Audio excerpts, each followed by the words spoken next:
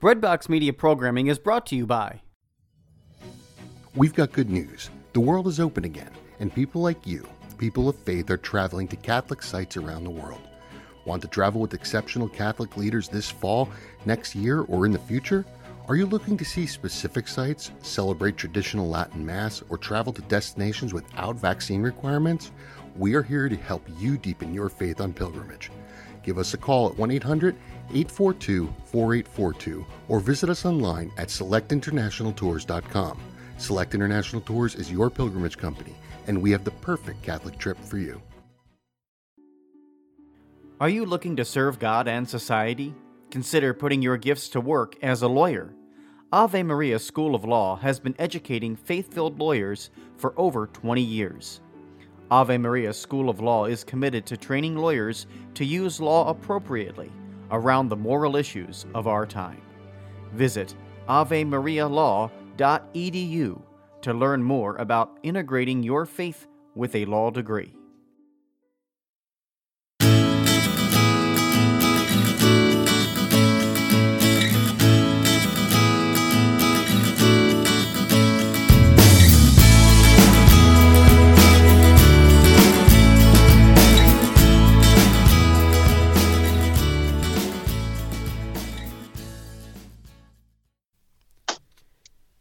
Welcome back to Off the Shelf. I'm your host, Pete Sachs, a Catholic book blogger, and today we have with us Steve Weidenkopf. He teaches at the Christendom College Graduate School of Theology. He's the author of multiple books, including The Church in the Middle Ages, 1000 to 1378, Timeless, A History of the Catholic Church, The Real Story of Catholic History, Answering 20 Centuries of Anti-Catholic Myths, The Glory of the Crusades, and is the creator and co-author of Epic, A Journey Through Church History, and also the author of the Early Church Adult Faith Formation Studies. Steve's a member of the Society for the Study of the Crusades and the Latin East, an international academic group dedicated to the field of crusading history. He's also a Knight of the Equestrian Order of the Holy Sepulchre of Jerusalem. Steve and his wife live in Northern Virginia and are blessed with 6 children and 1 grandchild. And today we'll be discussing his latest From Catholic Answers, Light from Darkness. 9 times the Catholic Church was in turmoil and came out stronger than before. Welcome to the show, Steve. Hey, Pete. Thanks for having me on the show. Appreciate it very much. Yeah, you're welcome. And I guess this first question, the answer may be an obvious one, but I'm going to go ahead and ask it anyway. Why this book now?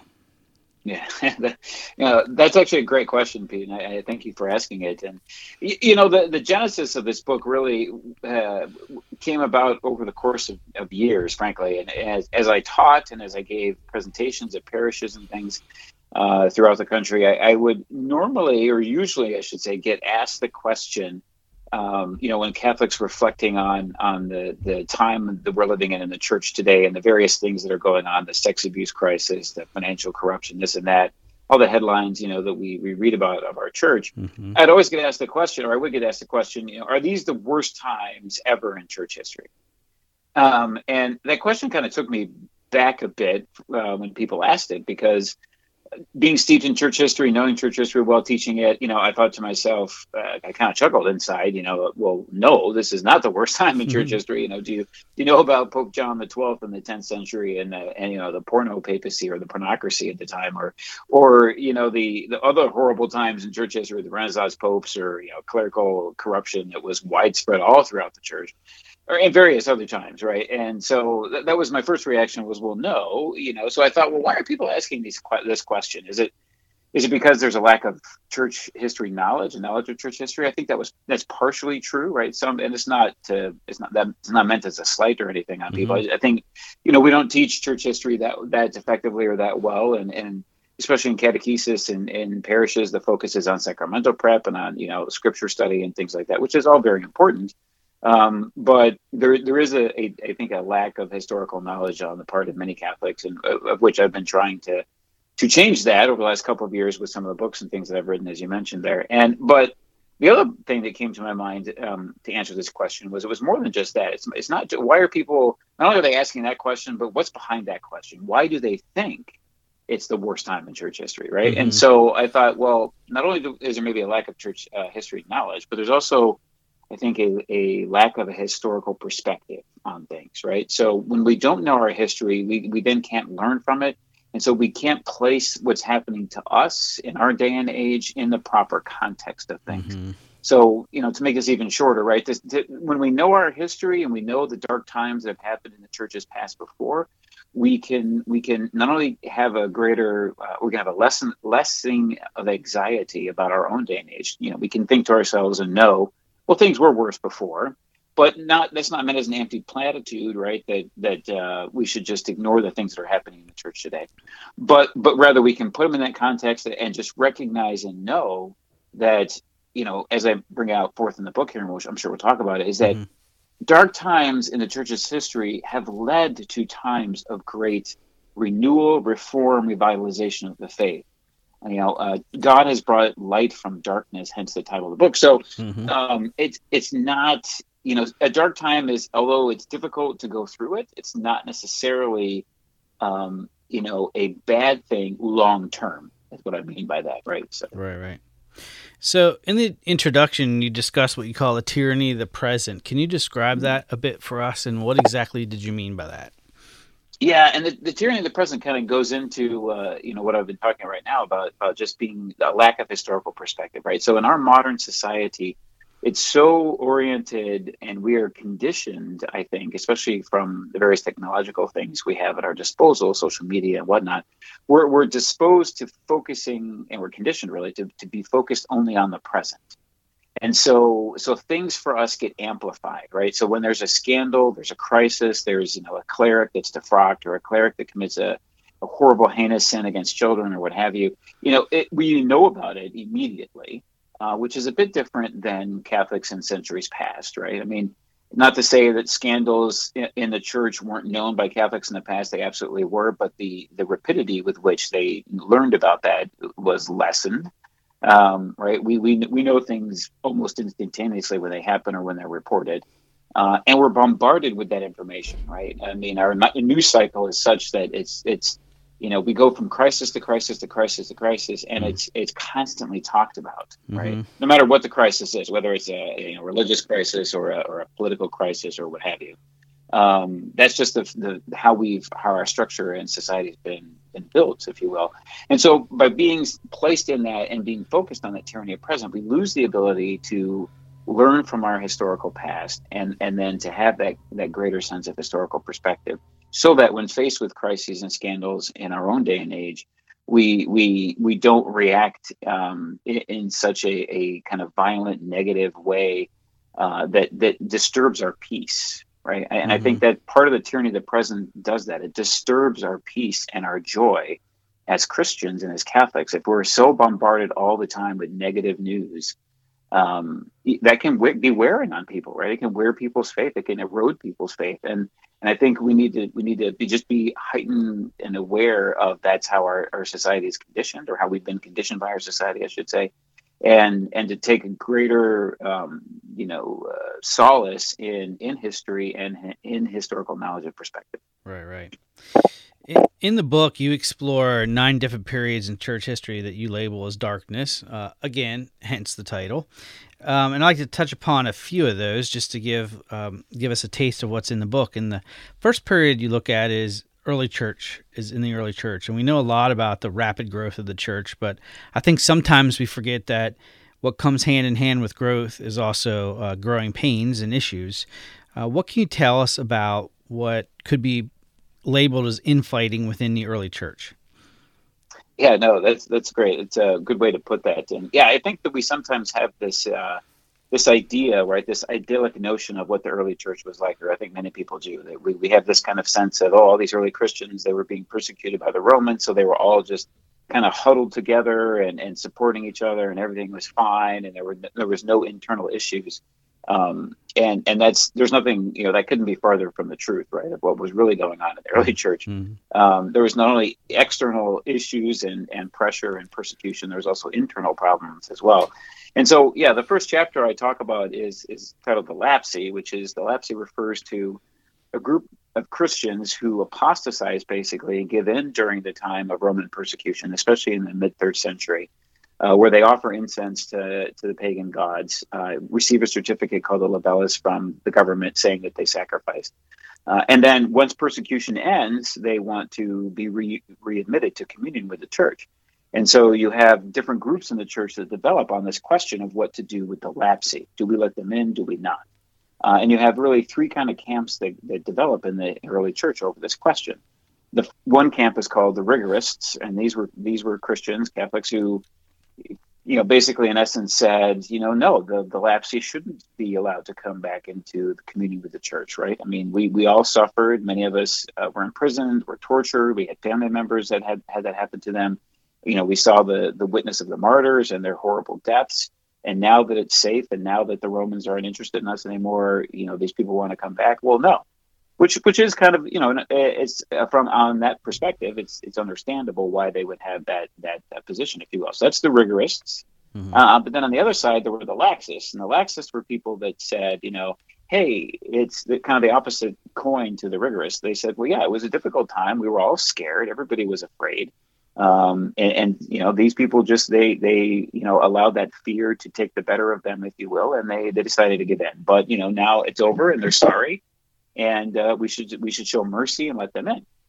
And then there was a middle position that was taken by the popes of the time, as well as many North African bishops, especially Saint Cyprian of Carthage, who said, it's really a both and, right? This is a serious sin. Apostasy, giving in during time persecution is a serious sin. So we can't just excuse it and take the laxist approach. Nor can we refuse to show mercy to the lapsi, especially if they're penitent and want to come back into the church. And so we can't take the rigorous approach. So there's a middle road to take here, which is recognizing that the seriousness of the sin, but then also ensuring that the lapsi perform an acceptable amount of penance, and then once they go through that penitential process, they can be welcomed back into the church. And so really the light that comes out of that darkness and that internal question is the further pastoral development of the sacrament of penance and the church's understanding of sin and forgiveness and mercy and that pastoral application of that sacrament. So it was a good thing that church had to go through those questions. Mm-hmm. And as you progress through the book, you come upon the 11th century, and I want to touch on this next because you briefly touched upon it when we're talking about the introduction of the book, and that is a period where you deal with clerical corruption and sexual immorality.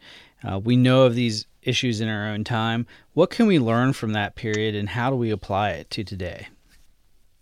Yeah, great. That period of time is very, very similar, right, to the time that we're going through now. I mean, albeit differently with different historical context and whatnot. But yeah, in essence, it's akin to what we're dealing with, right? So at the time in the 11th century, there was two major issues that were rampant throughout the church. One was the ecclesiastical abuse of simony, it's called, which is the buying and selling of ecclesiastical offices, which is in essence, motivated by greed and corruption. And then there was this rampant sexual immorality where you had priests not living and monks not living their promise of celibacy. So you had priests who were openly living with women in concubinage or even in marriage, fathering children with them. There was a rampant problem of homosexuality within the Benedictine monasteries at the time as well. And so what happens at that time, as happens throughout many of the times I illustrate in the book, is that the Lord raises up a particular individual, a prophet, if you will, someone who kind of shines a light on the situation and calls for reform. And the person that is that prophet, if you will, during this time in church history is St. Peter Damian. And Peter Damian, himself a monk, who sees what's going on in the monasteries and recognizes there needs to be reform and that the behavior of his fellow monks and fellow clerics needs to improve and to change, and that they're giving a horrible example and causing scandal to the faithful and the lay faithful. So he decides to write a series of letters to the Pope at the time, Pope St. Leo IX, and asking him to root out these two vices, if you will, of simony and sexual immorality among the clergy. Later on, his letters are compiled into a book, and it's given the title the Book of Gomorrah in the later 13th century, not a title he gave it. But when you read that book, you can still read it today. It's very sobering and disheartening reading, right, in terms of how Peter describes, or what he describes, is going on in the monasteries at the time. And so one can really, especially in our modern age, dealing with the recent sex abuse crisis and whatnot in our church, now we can obviously very much identify with what St. Peter was discussing and what he was calling out, if you will, at the time in the 11th century. But we can take solace from it because the letters that he wrote to Saint Leo, really did motivate the Pope to begin a reform movement, along with some other factors as well. But basically, Leo IX decided to initiate one of the most comprehensive reform movements in all of church history. He was Pope for 5.5 years. He only spent 6 months of that pontificate actually living in Rome, because the rest of the time he was traveling all throughout Christendom, holding local synods and meetings where he issued and passed reform decrees, and got rid of clerics who didn't abide by his decrees, deposed bad bishops, installed new and virtuous men, and really thoroughly kind of, if you will, reformed the church and cleaned house. And so we can take from that the understanding that, although it's difficult to go through and see and hear about these scandals in our own day and age, and it hurts and it wounds our faith to see, clerics do these horrible things and commit these sins. There is light at the end of that tunnel, if you will, whereas, we can take solace that hopefully the Lord will bring forth the great reform in our church that's needed now as he did in the 11th century. Mm-hmm. Throughout the book, you cover various heresies that have cropped up in the way of the church throughout the ages. And the comforting thing, going back to one thing you said there at the beginning of the interview, was the whole light from darkness. We've definitely seen heresies that were very dark times in church history. And I just want to get your thoughts on some of those heresies and how the church came out stronger, and why we should use that as sort of a comfort to anything we might see that we're not happy with today, shall we say? Yeah, sure. I discuss in particular in the book, right, the Albigensian heresy, which was a really pernicious heresy in the south of France at the end of the 12th and into the 13th century. Gnostic-based, or at least in terms of its general thought. The Albigensians, or the Cathari, they were also called, believed in they had a dualistic understanding of the world, right? They believed that all things that were material were created by a bad God, by a bad spirit, a bad God, and so therefore were evil. Anything that was spiritual was created by a good God, and therefore, the spiritual things were good, but material things are bad. So for the Albigensians, your body, was bad. For them, the ultimate ability, or the ultimate act of worship, was actually committing suicide and freeing your good soul from your bad material body. And it obviously this heresy calls into question a lot of basic Catholic doctrine, right, about the incarnation. Albigensians believe that Jesus wasn't really, man, wasn't true God and true man. He only appeared to be man, but really wasn't. So, kind of hearkening back to some early histories or early heresies in the church's history as well. They argued that the marital act, within marriage is also a bad thing because it enslaves or can enslave a good spiritual soul in a bad material body. They preached and lived a very strict asceticism, strict fasting, didn't eat meat, for example, either. And so their diet was very restrictive. And so they really had this took many basic Catholic doctrines and warped them, which is what really heresy is in essence. And part of the issue, though, for why this was such a pernicious heresy in the south of France, was that the clergy at the time, the clerics in the south of France, priests and whatnot, were not living the faith as authentically as they should. Mm-hmm. There were many bishops who were not enforcing the reform decrees of previous centuries, were not living, virtuous lives themselves. And I give a good example. And many of them also didn't, priests didn't know the faith well, weren't formed in the faith well, and couldn't then respond authentically to some of the challenges doctrinally that the Albigensians raised about the Catholic faith. And so many people, because of all of that, right, began to join the heresy and join this counter church, really. And so that led to one great reform, and that was, the great Saint Dominic was traveling through the region as an assistant to his bishop, and saw what was going on in the south of France, and had this call from the Holy Spirit, if you will, to found an order a religious order that would be focused on education, that would be focused on being able to defend the faith intellectually, and be able to preach it well, and to live it authentically as well, by living the virtues and evangelical counsels. And he founded the Order of Preachers of the Dominicans. And so that's a great thing that comes out. And that's also, you see this in many different other times of crisis too, as I point out in the book. that, in these times of darkness, the Lord will bring forth great reform-minded individuals, right? Whether lay people or clerics. And then oftentimes they will then go on to form, especially the clerics, will go on to form great religious orders. And I'm thinking of the Dominicans here, the Franciscans as well, I talk about in this chapter. And then later on, you have the Society of Jesus and the Jesuits during the time of the Great Catholic Reformation in response to the Protestant Revolution. So there's a lot of great reform-minded individuals that are produced, if you will, because of this darkness. And they give us, a great example. This is what we really can take, I think, hopefully from the book is that all of these reform-minded individuals that I highlight in the book that brought about great reform in the church followed the basic Catholic reform principle, if you will, of reforming oneself first and being the best disciple of Christ that we can be individually first, and then taking the reform, to a larger, working the reform outward from the individual, if you will. So it starts with us, and then we can reform our family, we can reform our community, our parish, our diocese, our monastery, whatever it is, and then ultimately the universal church that way. So reform is sometimes top down from popes outward, if you will, but a lot of times it's from the local level radiating upward. For sure. And I want to fast forward a bit while we have some time here together today. And you talk about the plague of modernism in one of the chapters. How did that develop, and why is it so dangerous? Yeah, modernism is one of those pernicious heresies that St. Pius X called it the synthesis of all heresy.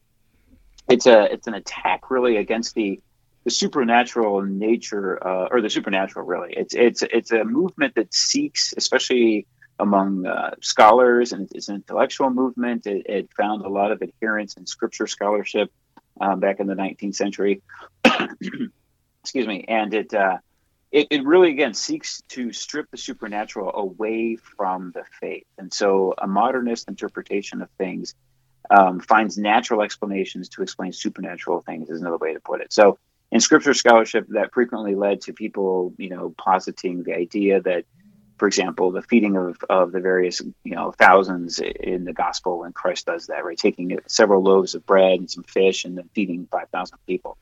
A modernist interpretation would say, well, that really wasn't, there was no supernatural event that happened there. There was no real actual miracle, an actual manifestation, a divine manifestation of taking physical things, a few physical things, and multiplying them so everyone can eat.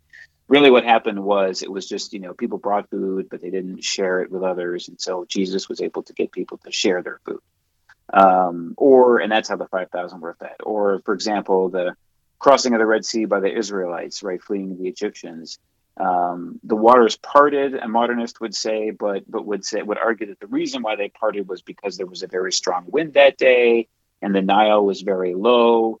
The water level was low, so the waters were easily moved by this mighty wind, and the Israelites were allowed to walk across dry shod, if you will. So again, finding natural explanations for supernatural things, and why that's pernicious and why that's a heresy and bad and detrimental to the faith is because it sows doubt in the minds of people, and it begins to it leads to skepticism. It leads to a rejection of divine revelation, really. And it centers things within, a purely human, purely intellectual discussion and environment.